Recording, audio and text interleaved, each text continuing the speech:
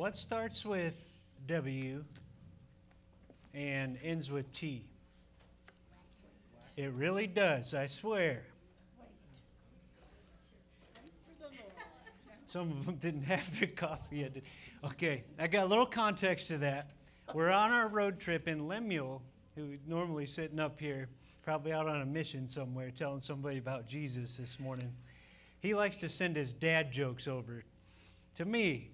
And I got it on the road in a hotel room on Facebook Messenger, and I shared it with the family. Lemuel asked me how the boys took it. I said they rolled their eyes.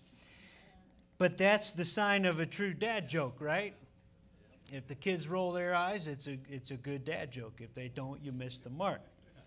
Or your wife. Or your wife, yeah. That happened to you sometimes too, Jay. You're not alone. What starts with W and ends with T? The bigger question you're asking is, why is he sharing that right now? That's a good question, because I have a lot of what questions to put out there this morning in our message as we wrap up the very last section of the book of Galatians. I want to ask us some what questions, because I believe in what Paul writes, we find these questions underneath the surface. The main question is this: what drives my spiritual life and the ministry that I do? Also, what drives the spiritual life and ministry of the leaders that I have chosen to follow? But before we get into those what questions, we got to jump into verse 11. Paul says something interesting, Galatians 6:11. I'd encourage you to turn there. He says, "See with what large letters I am writing to you with my own hand." And you say, why is Paul saying that? Well, many of you know that a lot of Paul's letters that he sent to churches, he dictated to other people who would write them down. That's why in one of his letters you see a man named Tertius saying, "I, Tertius, greet you." He was the one that was writing down Paul's words. But Paul is saying here is, I'm writing this with my own hand, either this last section, 11 to 18, or something, maybe this whole book. But he says, with what large letters? You say, what's going on with that? It's kind of a weird detail to include in a book of the Bible. Well, this was a letter. It was very personal. Why the large letters? We can't say for 100% certain, but some have said, is that because of the eye problems he may have had that we alluded to a couple chapters ago? You know, if you can't see well, you have to write with large letters so you can see and remember what you wrote, right? Was it that, or was it our equivalent of putting something in bold type or all caps? Like, this is that important, Galatians, listen up. Maybe it was some combination of the two, but whatever the case, these last 7, 8 verses that we're in today were very important to Paul, important enough that he wrote them in his own hand.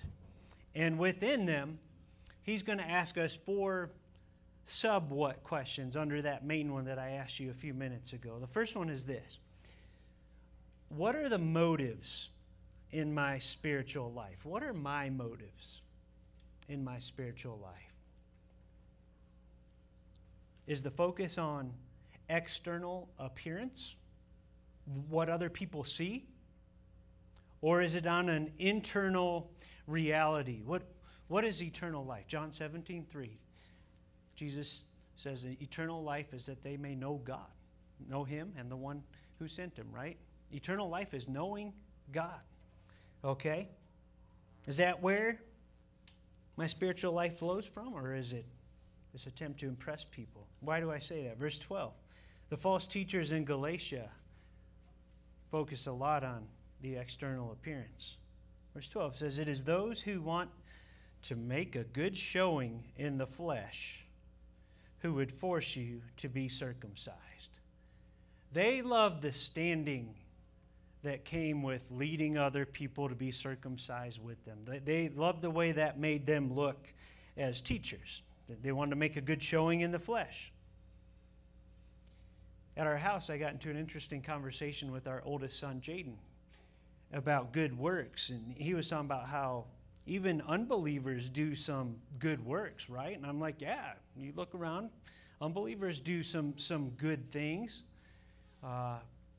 More to the point, in a room that has many believers, sometimes even believers do things out of the flesh. But what we talked about is what is the difference? What should be the difference between a believer when he or she does good works and an unbeliever? And I think it comes down to at least two things.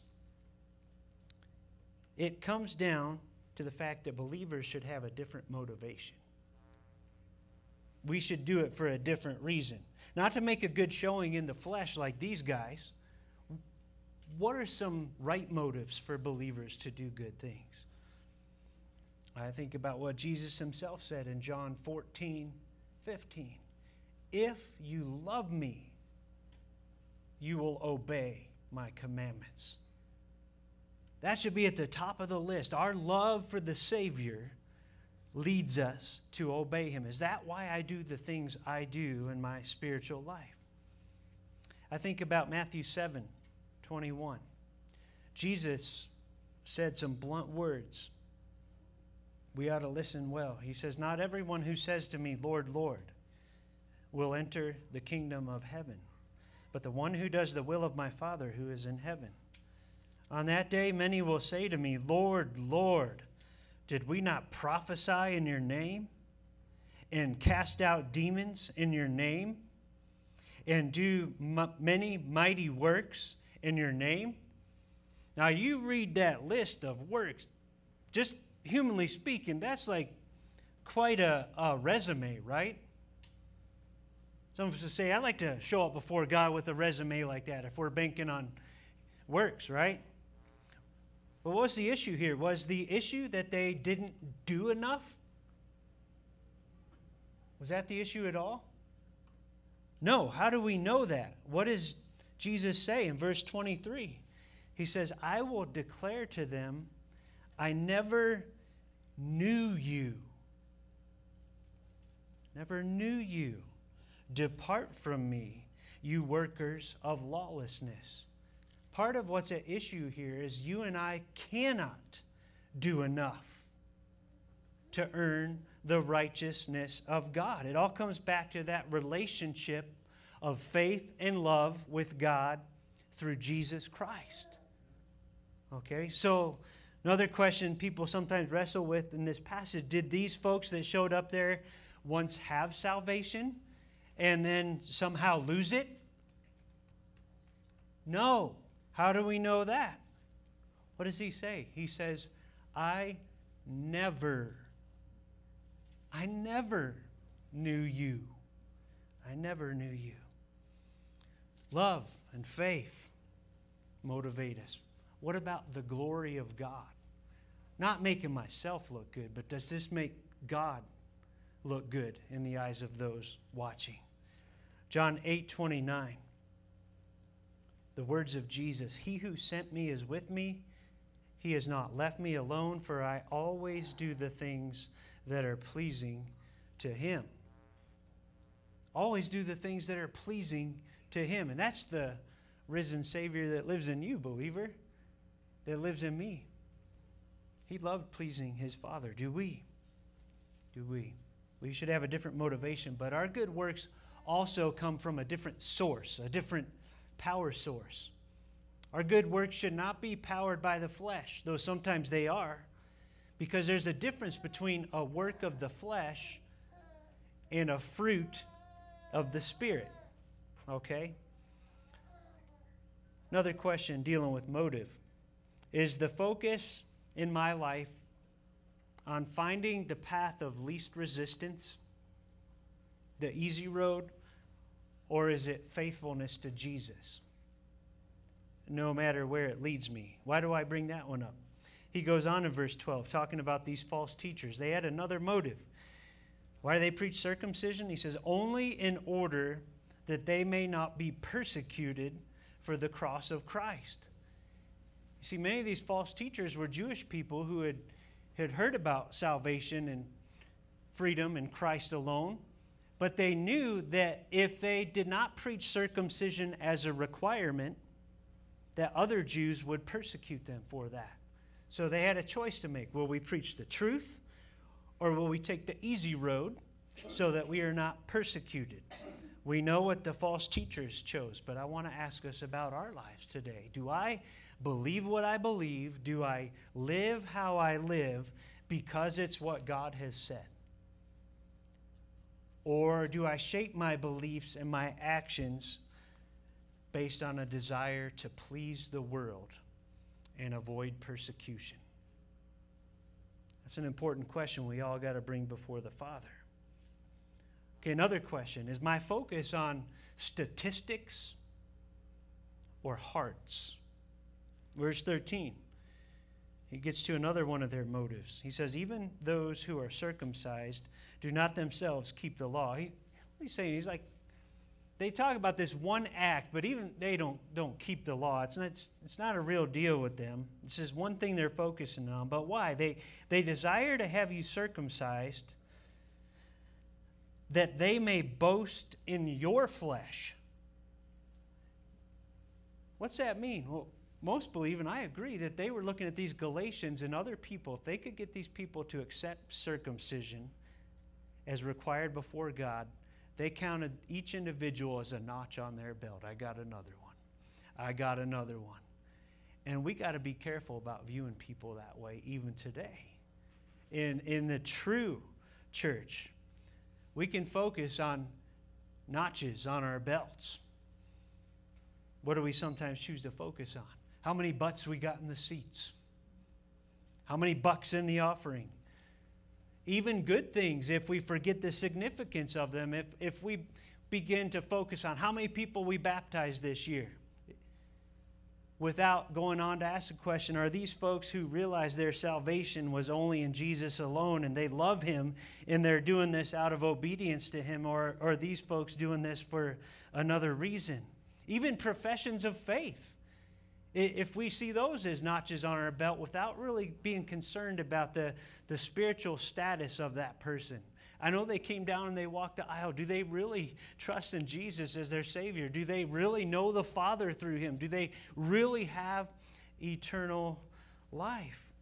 Because if we care more about the stats than about the hearts of those we minister to, we're losing sight of what really matters. And it's a quick road to becoming like those whitewashed tombs that Jesus called many of the Pharisees. As individuals and churches, we look great, but inside we're full of dead men's bones because we're not focusing on the reality of the spiritual life. Those are all questions that deal with what is my motive in my spiritual life. Second question, what do I find myself boasting in? And maybe for those of us who are introverts, you say, I don't go around boasting about myself to others. Well, in your quiet thoughts, what makes you lift yourself up? What do you feel pretty good about? Or where do you place your boasting? I ask that because Paul says in verse 14, he says, far be it from me to boast, except in the cross of our Lord Jesus Christ. That's all Paul would boast in. And humanly speaking, he had a human resume he could have gone with. He chose the cross. And we say, yeah, well, duh. We love the cross. We have it in our Sunday service, and we put pretty white frilly things on it. And we wear gold crosses, and of course we boast in the cross. We're the church. Okay, that's 2,000 years after the culture where this was written. To step back into their culture, I want to say it would be more like saying, I boast in the electric chair. Or I boast in lethal injection. Because the cross was a place reserved for the worst criminals in the Roman Empire only. Historians tell us that the death on a cross was so brutal that in the rare case a woman was crucified, they would crucify her with her face to the cross, because even in a society that brutal, no one wanted to look at the face of a woman suffering that much. there were Roman writers that said you should not even mention the cross in polite society. It's that gruesome of an execution. And it was not allowed for most Roman citizens. If you were a Roman citizen, the only time you could be crucified is if you were guilty of the highest treason against the empire. Most Roman citizens were exempted from it. And if you want to know how much of the world viewed the cross at that time, you got to go back to some ancient graffiti. Going through some of the large cities we drove through on our recent journey, we saw a lot of graffiti. Graffiti's nothing new. It happened in the Roman Empire. 200 AD. This is some of the earliest graffiti we have. I want to show you this. And it's a little bit hard to see with the lighting, so I'll trace it. Maybe you can follow my hand. What you see here is a cross and the body of a man being crucified on that cross, and you can see the head. I'll say it's the head of a donkey because we have children present. And the caption on that graffiti in 200 AD in the Roman Empire said, Alexamenos worships his God. The Roman Empire was full of people that viewed worshiping someone who died on a cross as foolishness. And Paul says, that's the only thing I boast in. And not just a cross, the cross of our Lord Jesus Christ. What does he write in 1 Corinthians 1:23? He says, we preach Christ crucified. A stumbling block to Jews. Yeah, what kind of Messiah dies on a cross? That was a stumbling block for many. And folly to Gentiles. What foolishness. What foolishness. But to those who are called, both Jews and Greeks, Christ, the power of God and the wisdom of God. Why should we boast in the cross? Well, I want to give you 3 reasons. You could spend a lifetime answering that question. First one is this. It shows us the wisdom of God. God is holy. God cannot condone sin. In fact, if you go back and reread the flood accounts, it says as he looked at his creation, his heart was filled with pain because wickedness had abounded so much in the world. That's why he sent the flood. He is a just God who cannot condone sin. He's also a gracious God. That's why he spared 8. But to look at that quandary as humans, we would not be able to come up with a solution. You've got a God who is just and must punish sin because of his holy wrath. And you've got a God who is love, who desires fellowship with the human race. How? And in the councils of eternity past, the Trinity, as they convened with one another, came to the answer of the cross. That's how you solve that quandary. God solves that quandary in his wisdom. That's why Paul says in Romans 6, the cross, verse 26, was to show his righteousness at the present time so that he might be just. How is he just? The Father poured his wrath against your sin and mine on his Son.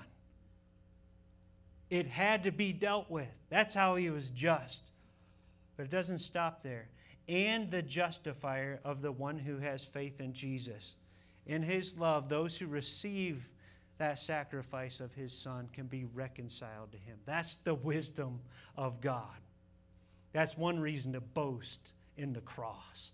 How wise is our God, beyond our understanding. No one counsels him.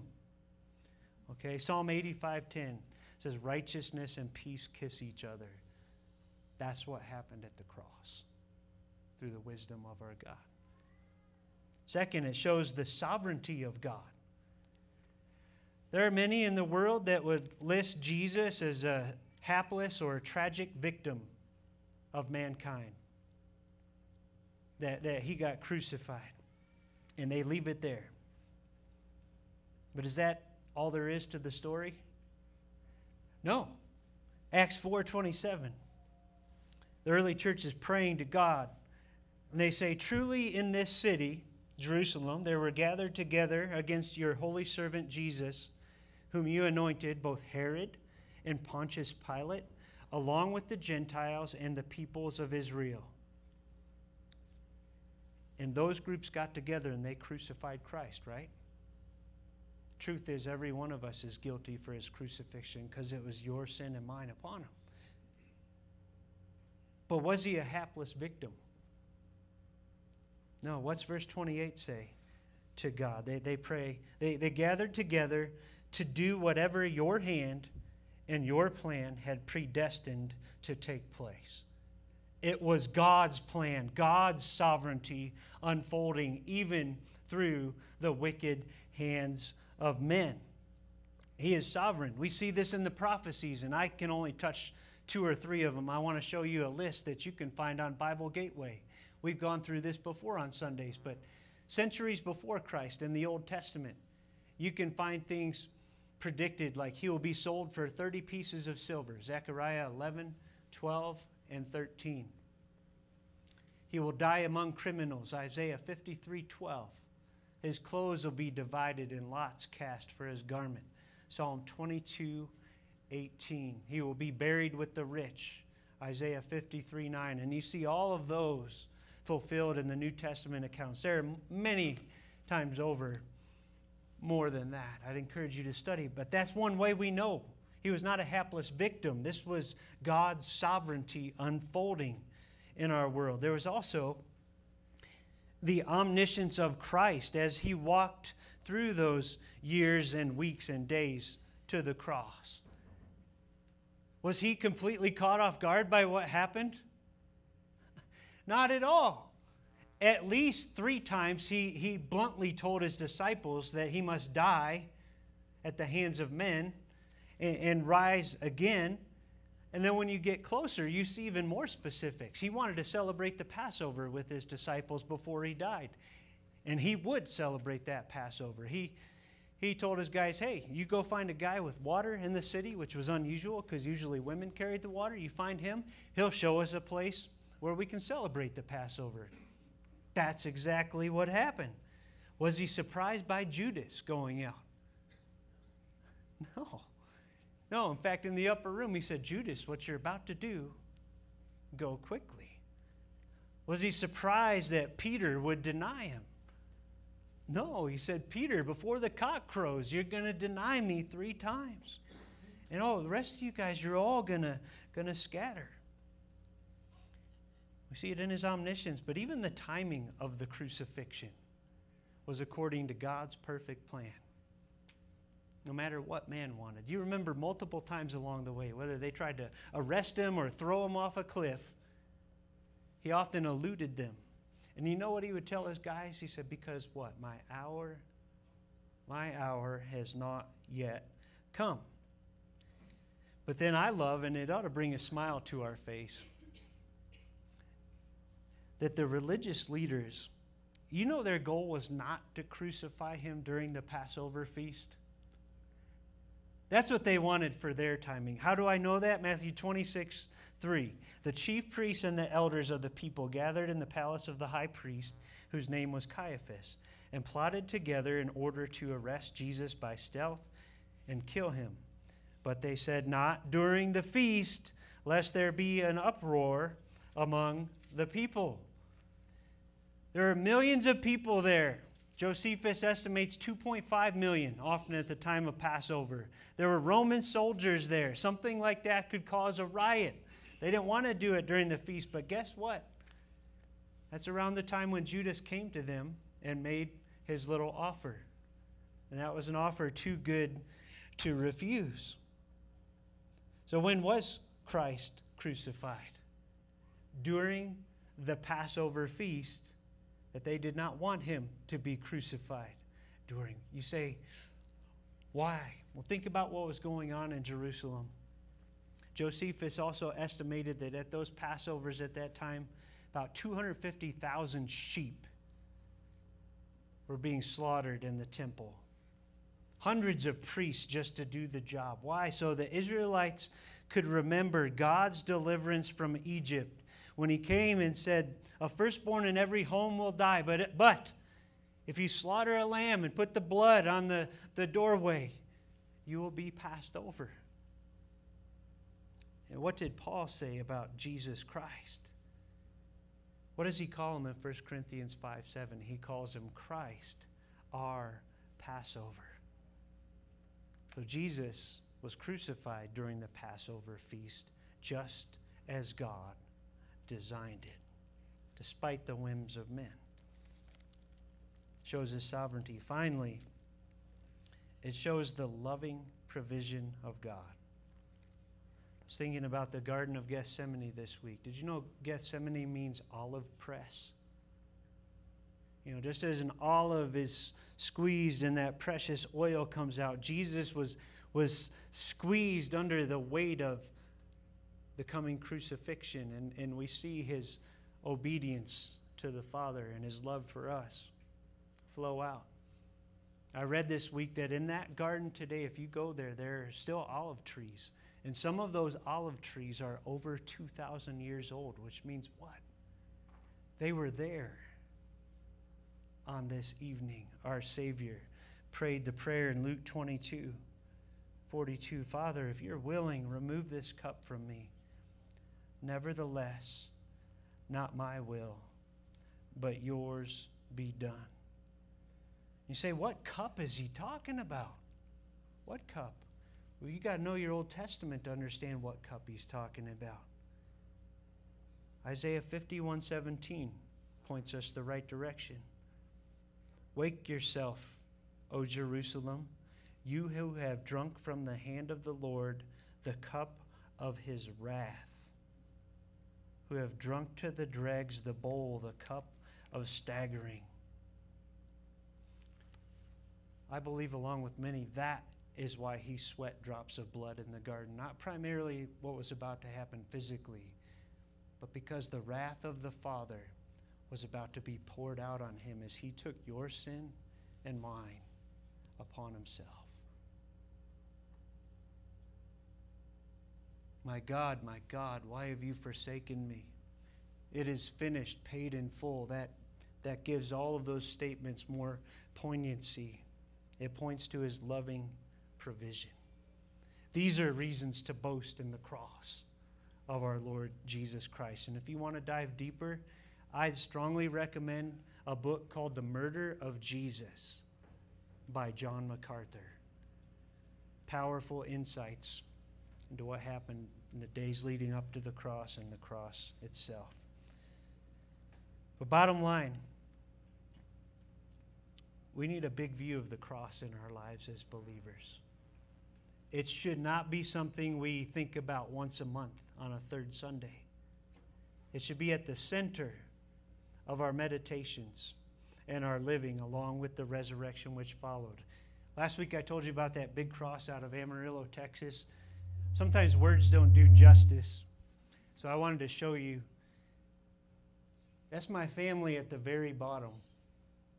So you can see the size of that cross, just the other side of Amarillo. It's gigantic. But more than a physical cross at a rest stop, we need a big view of the cross, locked in our eyes of faith as we go through our life. Something happens. Something happens when that is the case. What does Paul say? I boast in the cross of our Lord Jesus Christ, by which the world has been crucified to me, and I to the world. What happens as we focus on the cross? The sinful world system which rages against God, it loses its appeal in our lives, and it loses its power over our lives. So as we close this section, I just want to say this. If the sinful world system is swaying me today, if it has my attention and I am walking in their footsteps, perhaps I need to renew a big vision of the cross of our Lord Jesus Christ in my life. I need to place my boast there again and in nothing in this world. What did Jeremiah say in chapter 9, verse 23? Thus says the Lord, let not the wise man boast in his wisdom. Let not the mighty man boast in his might. Let not the rich man boast in his riches.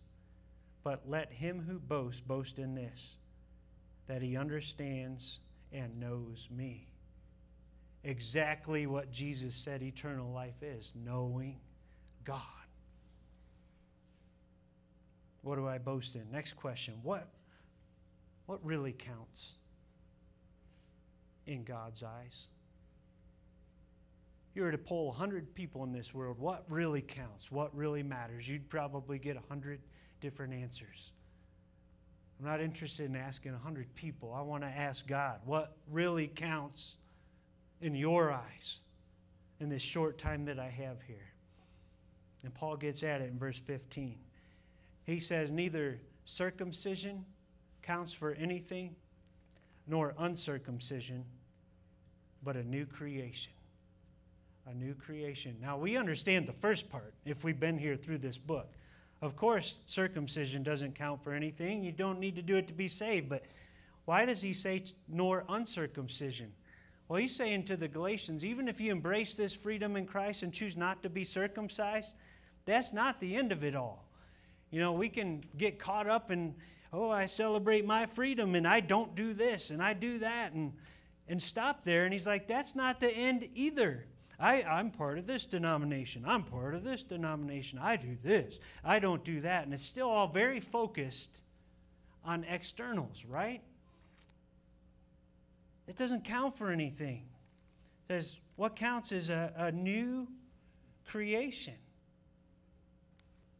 Paul talks about that new creation in 2 Corinthians 5, verse 17. He says, if anyone is in Christ, he is a new creation.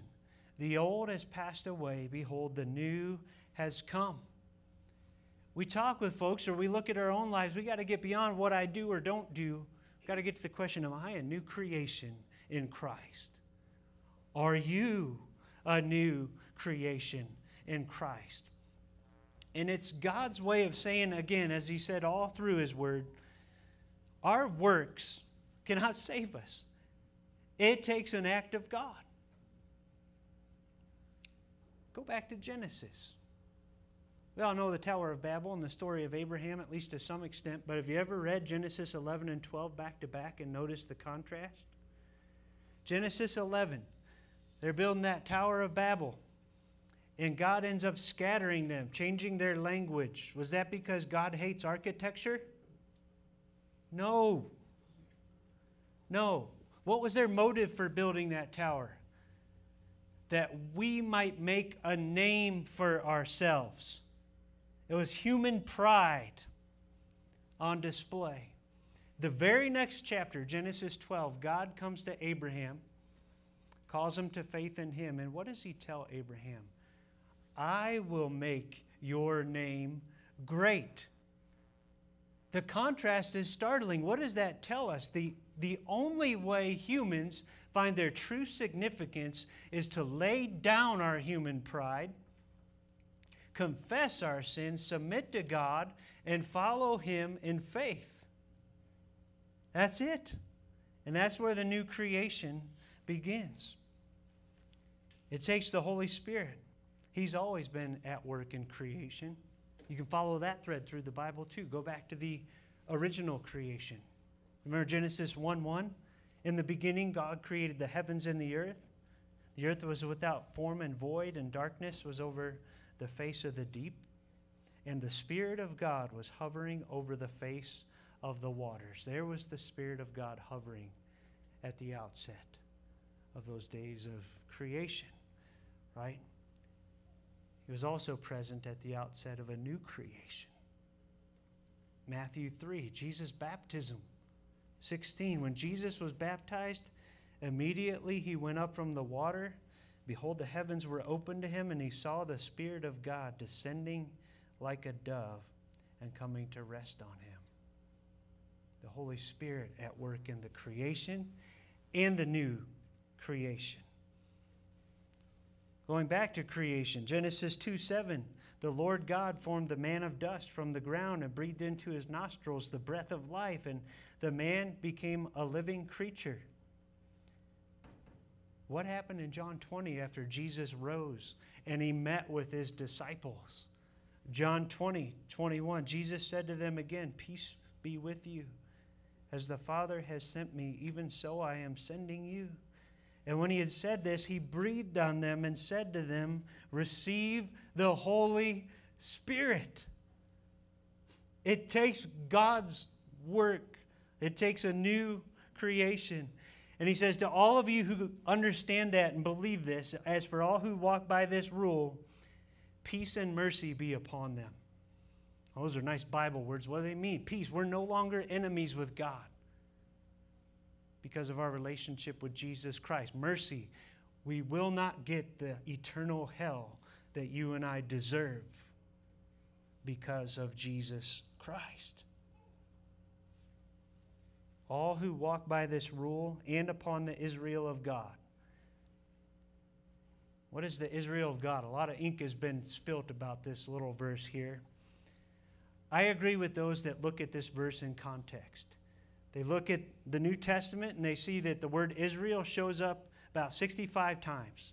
In every place outside of this passage where the word Israel shows up, it is referring to Jewish people by race, whether they're Jewish believers or Jewish unbelievers or the Jewish nation as a whole.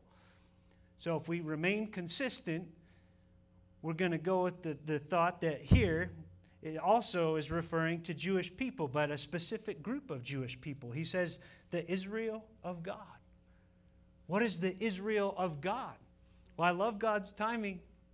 I was in John in my personal quiet times, and just a couple days ago I was in John chapter 8, and you remember he's talking with the Jews, and they thought they were all right because they had Abraham as their earthly father. And he said, no, the devil's your father because you're not believing my words. You're trying to kill me. Abraham wouldn't do those things. And then at the end of that, you know what he tells them? John 8:45, he says, I tell you the truth, you do not believe me. Which one of you convicts me of sin? If I tell the truth, why do you not believe me? Listen to this. Whoever is of God, here's the words of God. The reason why you do not hear them is that you are not of God. So who is the Israel of God? It is those Jews like Paul who heard the gospel of Jesus Christ, salvation in him alone, and put their faith in that gospel. But bringing it around to practical matters, I want us all to ask ourselves this morning, am I a new creation in Christ? Born again, born from above, as he says in John 3. Because if I'm just playing at religion, I need to be reborn. I need to be made a new creation by God's word. Final question. What could it cost me to hold on to the true gospel? I say that because of verse 17. Paul says, from now on, let no one cause me trouble. He sounds like a teacher with a rambunctious classroom. Say, enough. Enough. And whether he's talking to the false teachers in Galatia that might have caught wind of this letter or the Christians being swayed themselves, knock it off. For I bear on my body the marks of Jesus. They were talking about a mark, right? You got to get circumcision to be saved, Christian men. Now he says, you want to talk about marks? I'll talk with you about marks. I have suffered for the true gospel of Jesus Christ. And some of that suffering had happened in Galatia. Some of these folks may have remembered it. He showed up there, preached the gospel, got stoned, left for dead in Acts 14. And then when he came to, instead of running away, he got back up and walked back into that city. It's likely he still had scars from that event and many other sufferings that he had experienced for Jesus Christ. You see, Paul did throughout his life what the author of Hebrews instructed us. Hebrews 13:12 says, Jesus suffered outside the gate in order to sanctify the people through his own blood. Therefore, let us go to him outside the camp and bear the reproach he endured. He was writing to a group of believers thinking on turning it back on Jesus and compromising because of persecution. He's saying, don't do it. Jesus suffered for you. Go outside the gate with him and bear the reproach of Christ with him. Why? Why would Paul do this? Why should you do this? Why should I do this? Well, the motives come from looking two directions. One, looking back to the cross. Jesus did it. I want to follow in his footsteps. I want to be faithful to the truth. But also looking forward, because Hebrews 13, verse 14 goes on to say, "For we have here no lasting city." Y'all know we're just passing through this life. Don't invest everything here. Here we have no lasting city, but we seek the city that is to come. This future perspective reminds us of Jesus' words, Luke 6:22. "Blessed are you when people hate you and when they exclude you and revile you and spurn your name as evil on account of the Son of Man. Rejoice in that day and leap for joy. For behold, your reward is great in heaven, for so their fathers did to the prophets." I asked the question, why would a young couple that lives in Prescott Valley with a young boy named Danny say yes to the Lord when he called them to go overseas on a mission, to pick up and leave? How easy it would have been, humanly speaking, to say, "Wrong address, God, wrong season of life." But no, they heard his call and said yes, and you're going to hear from them. Why? They've looked back at the cross and they realize this is not a lasting city here. What's Paul talking about here, focusing on the marks on his body? There's a reality. Is this: grace is free. Okay? He's been preaching that this whole book. We receive it by faith. But there is a cost to be incurred in our lives if we will faithfully follow Jesus through this fallen world. You want a strong picture of it? Read the New Testament. Read Pilgrim's Progress and see what happened to Christian and his fellow Christian partner walking with him when they showed up in the town of Vanity Fair. Jesus said, "They hated me, they will hate you also." Think about the cost of following Jesus, and I'm going to close by telling you, if we finally got around to showing our boys the movie Field of Dreams this week. Love that movie. Always have loved that movie. It hit me deeper now that I'm a dad with 3 sons of my own. For those of you who may not have seen it or saw it 3 decades ago, just a brief reminder of what happened in there. You got a farmer played by Kevin Costner and his wife that live out in Iowa. And here's a voice out in his cornfield: "If you build it, he will come." And he comes to discover that what the voice was talking about was a baseball field. And so he goes out with his tractor at great cost to himself and his farm, because corn is his livelihood, gets on his tractor and starts mowing down his corn. And the neighbors line up along the street. "What's that fool doing? He's crazy. He's mowing down his crop." He took that step of faith at great cost, right? And it was at great cost. He nearly foreclosed on his farm. You remember throughout the movie, someone keeps coming and says, "Look, you're about to foreclose here. You can't pay your bills." And as he gets further in, he realizes that this field is for a couple people's benefit. There's shoeless Joe Jackson, who was exiled from baseball for being part of a White Sox team that threw a World Series, so he could come back and play again. Was it all about him? Partially, but not all. Then he goes and meets an author named Terrence Mann, who's become somewhat disillusioned with life, and brings him there. And Terrence Mann, again, finds some perspective and steps into eternity with the baseball players. But was it all about Terrence Mann? No, if you remember the movie, you remember the final scene. You see, the character played by Kevin Costner, his dad had died when he was a teenager. And they had been having an argument, and Kevin Costner never had the chance to apologize to his father. But they're out by the field one day, and he looks out, and he sees his father as a young man out there, back from the dead, long before he had ever known him. And his father loved baseball in that season of his life. And at first he watches, and Kevin Costner almost walks away after a brief conversation. But then he grabs some gloves and he says, "Hey, Dad, how about a catch?" And this is the part that hit me different as a dad. I'm sitting there. My family doesn't even know this. I didn't have them going down my face, but both my eyes are like filling up with water because of this precious reunion with his father from whom he had been separated. And I think about that, and I think about Paul. I think about us. Even though we already have eternal life with God, if we trust in Jesus, we know him, that there is an in-person reunion coming someday with our Savior.